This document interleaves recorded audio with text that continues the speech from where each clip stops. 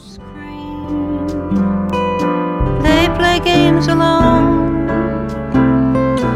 Oh, was it a dream when Mama called me home? But that was then, now it's now. Everything changes somehow.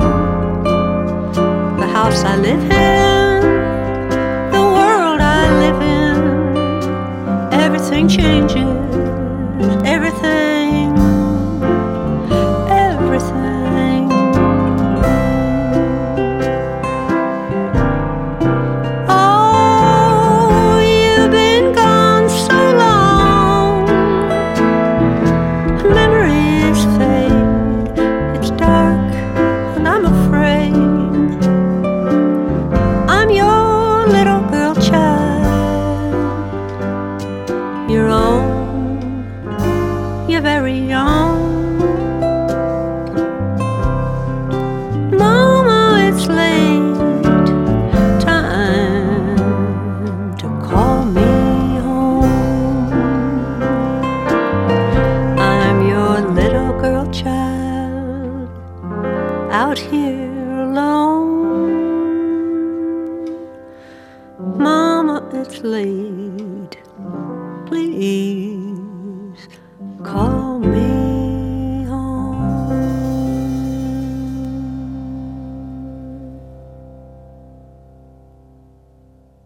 Everything Changes. That's Peggy Seeger from her latest CD of the same name. And Peggy Seeger is on the line. Hi, Peggy.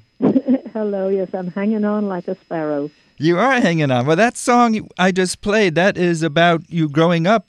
Well, actually, the song has, I grew up in and around Washington, D.C., but the song itself has two sources. The idea I got from Susan Forbes. She was a wonderful folk DJ in Rhode Island, and she was summarily dismissed after 20 years. And she came up to Boston to talk to me, and she dropped by her old family home and was distressed, completely distressed by the way everything had been chopped down around her home. My home was in Chevy Chase, just outside Washington, D.C., and if you look into the history of Chevy Chase, it's a protected suburb that was meant for the affluent upper middle class. And it is protected with a whole lot of rules and regulations, and it still looks almost exactly like it did when I grew up. But I used the image of Susan's house, and then I dedicated the song to my mother. There's huge sections of it from my growing up, like roaming the neighborhood at night, which you could do and play hide and seek. As long as you were within earshot, you could hide anywhere, which is amazing, you know, when you think you can't do anything like that these days.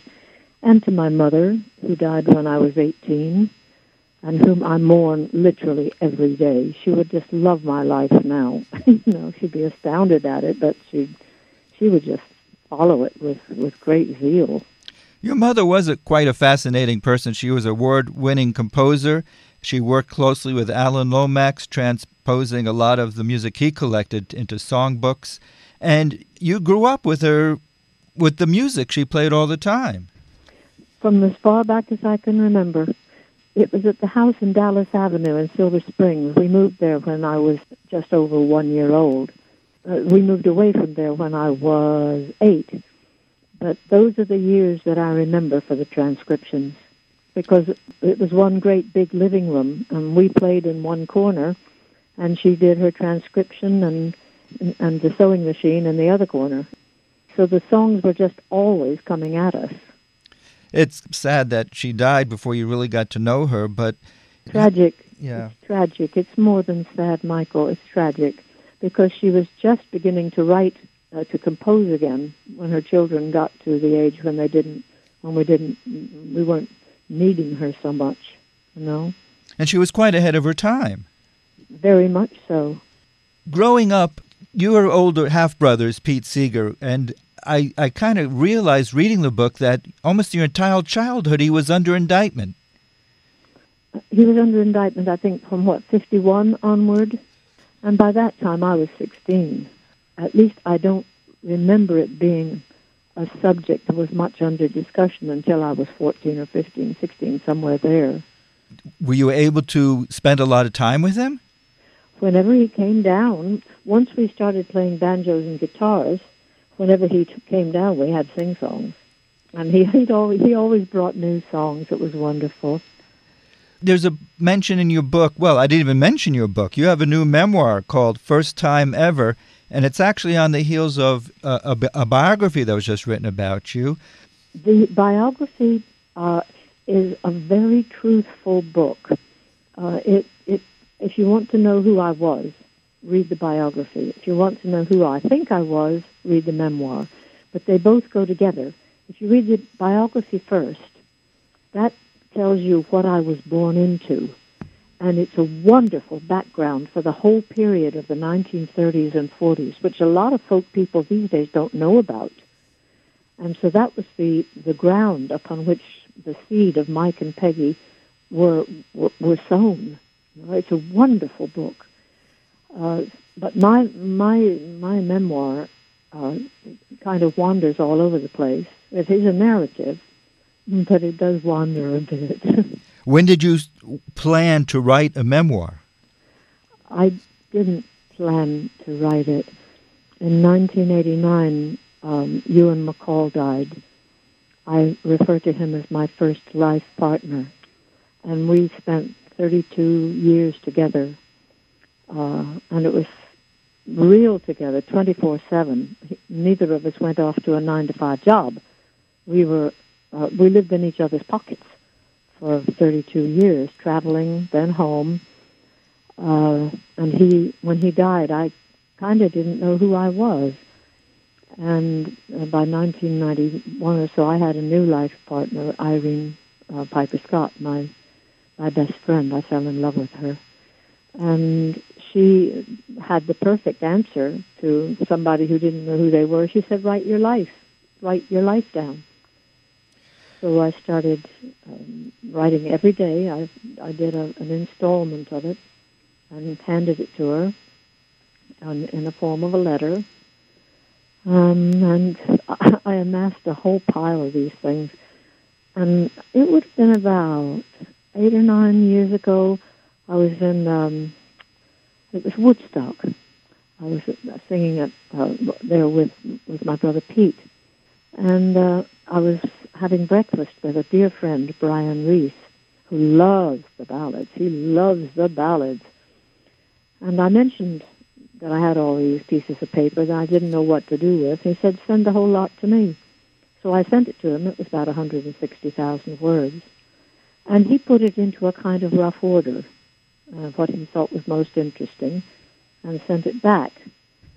And it's been through any number of people's hands, editing and helping and suggesting. My kids, 2 dear friends, including the woman who wrote the biography, Jean Friedman. She was invaluable.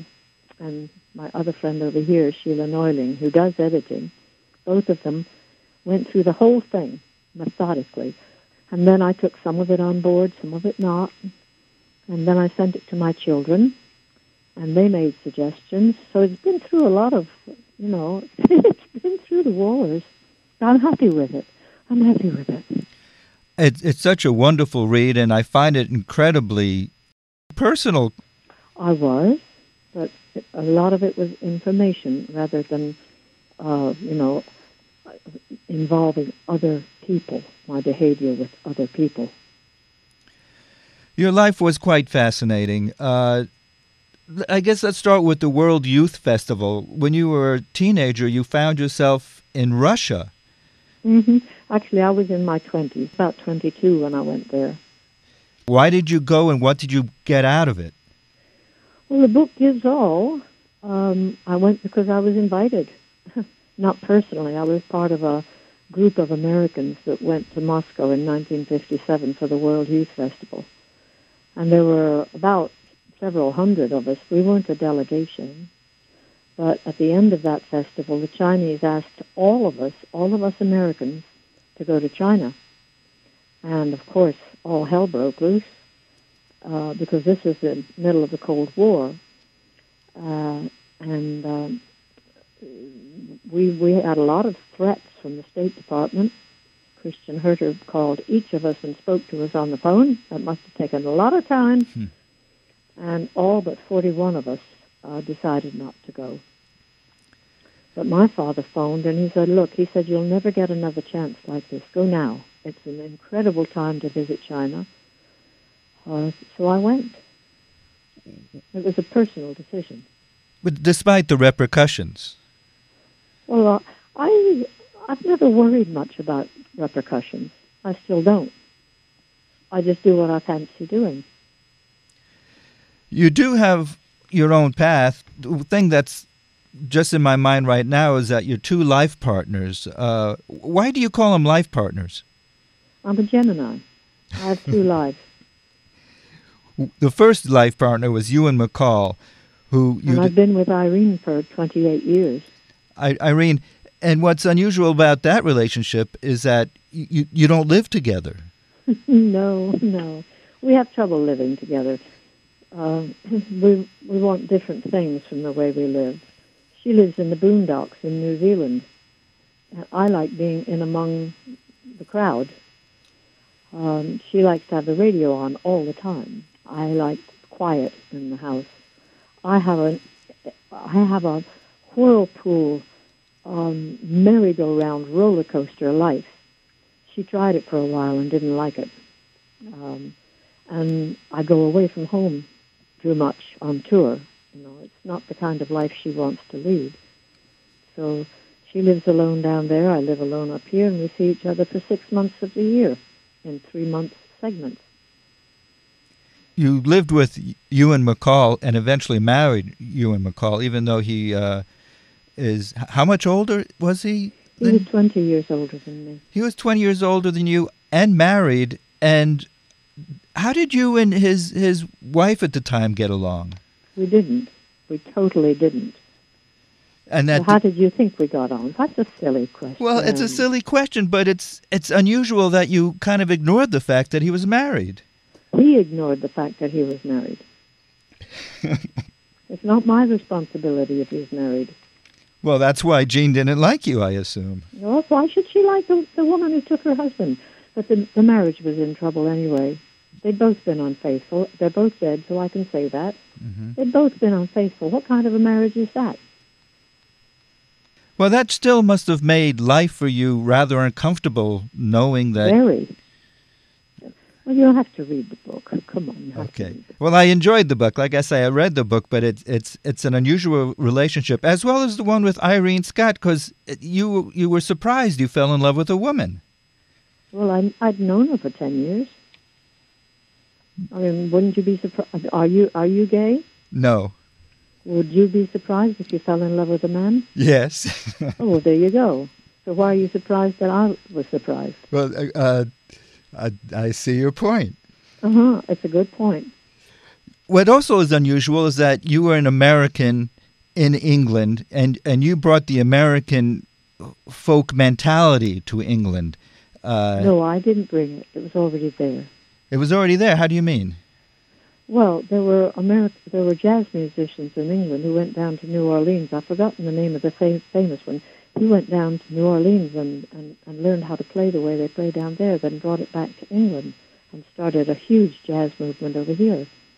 That was the birth Alan of the... Lomax was the one who brought American music to England in the early 50s, before I even got here. Is it safe to say you brought the banjo to England? Well, the banjo existed here, but it existed more in a four-string banjo. I was just the right person at the right place. I was the right sex, the right age. I played the right instruments. I sang the right songs. And I was foolhardy and adventurous, and I just turned up here. And it was the right time to be here when already people were singing and playing the songs that I'd been brought up with. Abominably, I will say. You knew Alan Lomax from his relationship with your mother. I knew him from childhood. From childhood. 2 years old. That's when he first visited my mother and father. My mother and father worked with him in the 30s. How is it that you met Leadbelly the first time? I didn't meet him. I went to the door to answer the door with my brother Mike, and there he was. When I was probably about 4 or 5 or 6 or something like that. Great big blue-black man. Yeah. I didn't meet him. I didn't know him. I saw him perform with Pete in a boxing ring in Washington. I would have been 6 or 7. I remember it very well. The memoir was made easier by the fact that I don't have a brain. I have a camera up there, and I take snapshots, and I have an enormous gallery of snapshots. I remember sitting and watching them climb up onto what had been a boxing ring, but the ropes were all slack, and they were singing, but it was very, very rudimentary microphones and wandering around the stage. I thought it was very funny having because I had seen 1 or 2 stage shows where you sat and the stage was right in front of you, but not a boxing ring with an audience all the way around. That didn't seem... Yeah. That's the only times I ever saw Leadbelly, was those 2 times. Well, Alan Lomax brought you to England. He wanted you to join a group that he was going to call the Ramblers. He wanted to create like a Weavers type band in England. Yeah, he wanted to create England's answer to the Weavers. And that's where you first met Ewan. Yep. And whatever became of the Ramblers? Well, there was too many people from different kinds of music in it. We had a Nigerian drummer. We had 2 jazz musicians. We had a session musician. We had 3 unaccompanied English singers. We had Alan and me. Well, that's a crazy mixture. There was too many of us for a start.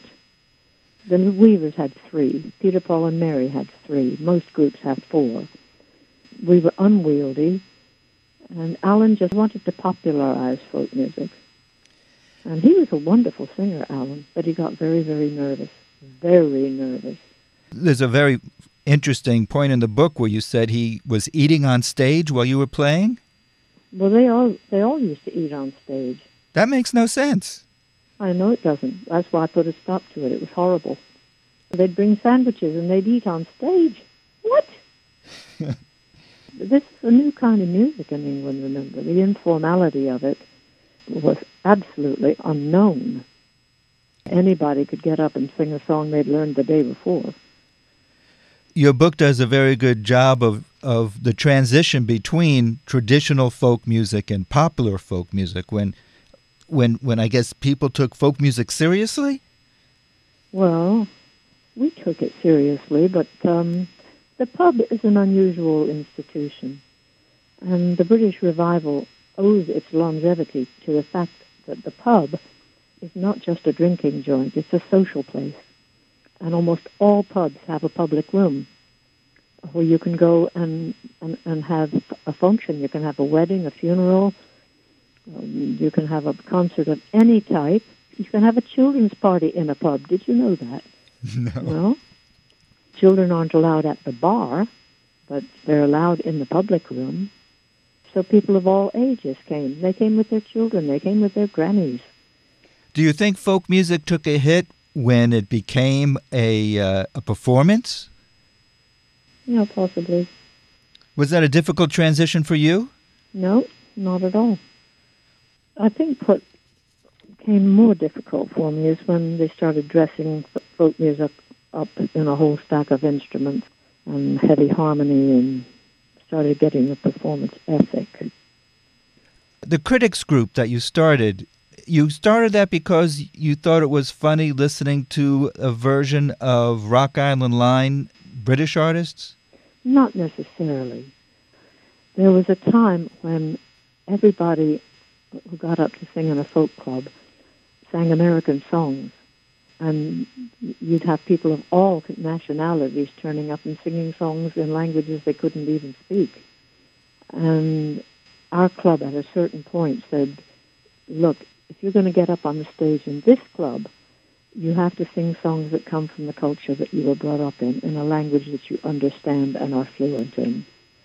And that was novel. That took away Cockneys singing Leadbelly. Took away me singing French songs. That took away Ewan singing American songs. And it meant when it spread as an idea, people latched onto it because the English and the Scots have been anthologists of folk music since the year dot. Mm-hmm. And there were all these books and anthologies of folk songs. We had collectors who went out in this country and collected all these songs. So people started learning from the books, from their grannies, from their neighbors, from people in pubs. So now it's quite unusual to have an English person getting up and singing American songs on the stage in the folk revival. They mostly sing English songs. The critics group came in because people who hadn't been brought up singing folk songs, they'd heard music hall, they'd heard jazz, they'd heard pop, they'd heard classical, but the method of folk singing is very different from doing any other kind of music. It is very different. Peggy Seeger is on the line. We don't have time to talk about everything, but I do want to play a couple more songs. Tell me about, from your latest CD, Everything Changes, tell me about Nero's Children. Right. Well, that CD doesn't have a single folk song on it.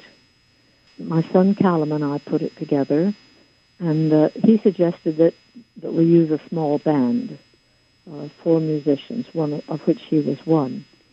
And we chose songs that we just really liked. I've chosen Nero's Children because I think it's one of the best ecological songs that I've written. You know, we all know what we should do. We should conserve. We should recycle. We should not use plastic water bottles. We should not do this. We should not do that. But this is a kind of song which just coming at the whole subject sideways. I like it because it's an imaginative way of doing it. I'm doing a protest song festival next week in Dublin, political songs. And people usually think of political songs as marching and holding your fist up and talking about the boss. But I think it's very effective just to describe a situation and let people see how there's really only one thing to do to solve the situation. And everybody do it at their own level and their own ability. So Nero's Children just talks about the way we treat the earth.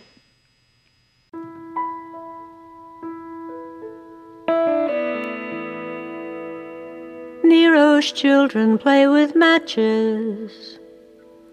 Noah's children cannot swim. Adam's children kill each other and sing of love and money. Tune the fiddle, build the ark, dance in the dark. Ashes to dust, in God we trust, and dream of love and money. Split the sky, trample flowers, set the ice on fire. Home was built in a year, burnt in an hour, all for love of money.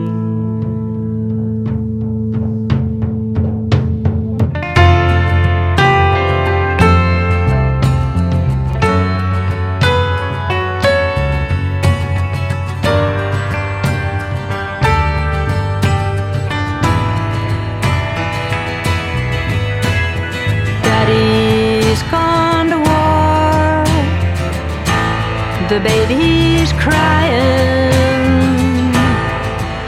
mother's dying behind the bedroom door.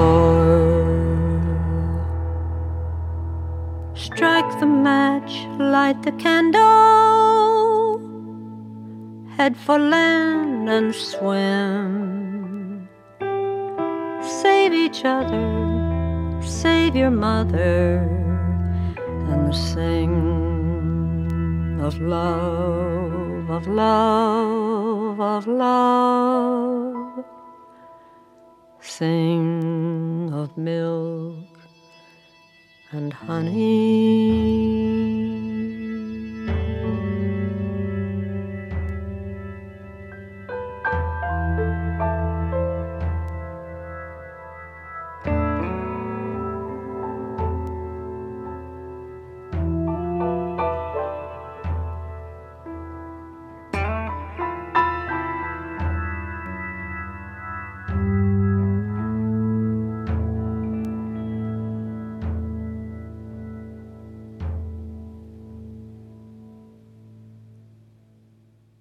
Nero's Children. That's from Peggy Seeger's latest CD, Everything Changes. Peggy also has a new memoir, first time ever, about her life. Every songwriter should read this book because there should never be a shortage of subjects to write about. Well, one of the oddest songs on Everything Changes on that album is the one called Over the Mountain to You. When I was 10, my mother was teaching me piano from the time I was 6. And when I was 10, she was teaching me how to play sixths, the interval of the sixth, in a lot of different keys on the piano. And so I made up this little funny tune that was just with sixths in the right hand. And my father and I sang Spanish songs together, so the tune had a kind of a slightly Spanish feel to it. I drove the family crazy with it, just playing it over and over again. And I happened to be playing it to Irene when I was in my mid-70s, and all of a sudden the text came into my head, and I always regarded it as a silly song, but I sang it to Callum as a possibility for going on the new album, and he fell in love with it. And it's kind of a circular one, and people latch on to it, and it's repetitive lines, and it's a bit complicated, but they do learn it. They do learn it and sing along with it, when I do it in concert. Peggy Seeger, I could talk to you for much longer, but I'm going to finish the interview with Over the Mountain to You, and thank you so much for taking time to talk to us. Well, calling all the way from Florida, I think that's a lovely thing to do. I really do. Well, you live in Oxford. You live in England now. Yes, I do. I live in Oxford, yeah. Oxford is an old town. It's drowning in tourists, but on a Sunday morning, it's absolutely fantastic. And it's a hub. You can get almost anywhere from Oxford, even though it's not in the middle of the country. So it was my choice of a place to live. Thank you so much for taking time to talking to us. All right, Michael. And hello to everybody listening to the show. You're lucky to have people like Michael. You're lucky to have your whole public radio system. We don't have that here. We have one or two folk programs, but we don't have, what I used to call the W channels, WFBR, W this, W that. It's absolutely wonderful, and Americans are so lucky to have that. Thank you, Peggy. You're welcome. There's a path that leads from my door through the garden gate to the lane that runs through the field of corn, to the road that goes to the town where I was born, onto the highway, then down in the valley and over the mountain to you. Summer and fall, I answer the call. Winter and spring, I make my way singing to the lane that runs through the field of corn, to the road that goes to the town where I was born, onto the highway and down in the valley and over the mountain to you. There's a path that leads from your door through the garden gate to the lane that runs through the field of corn, to the road that goes to the town where you were born, onto the highway and down in the valley and over the Summer and fall, you answer the call.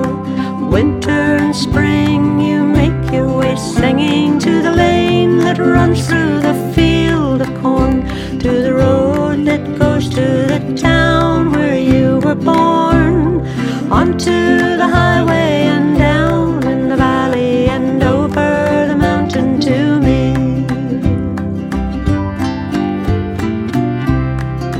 There's a path that leads from my door through the garden gate to the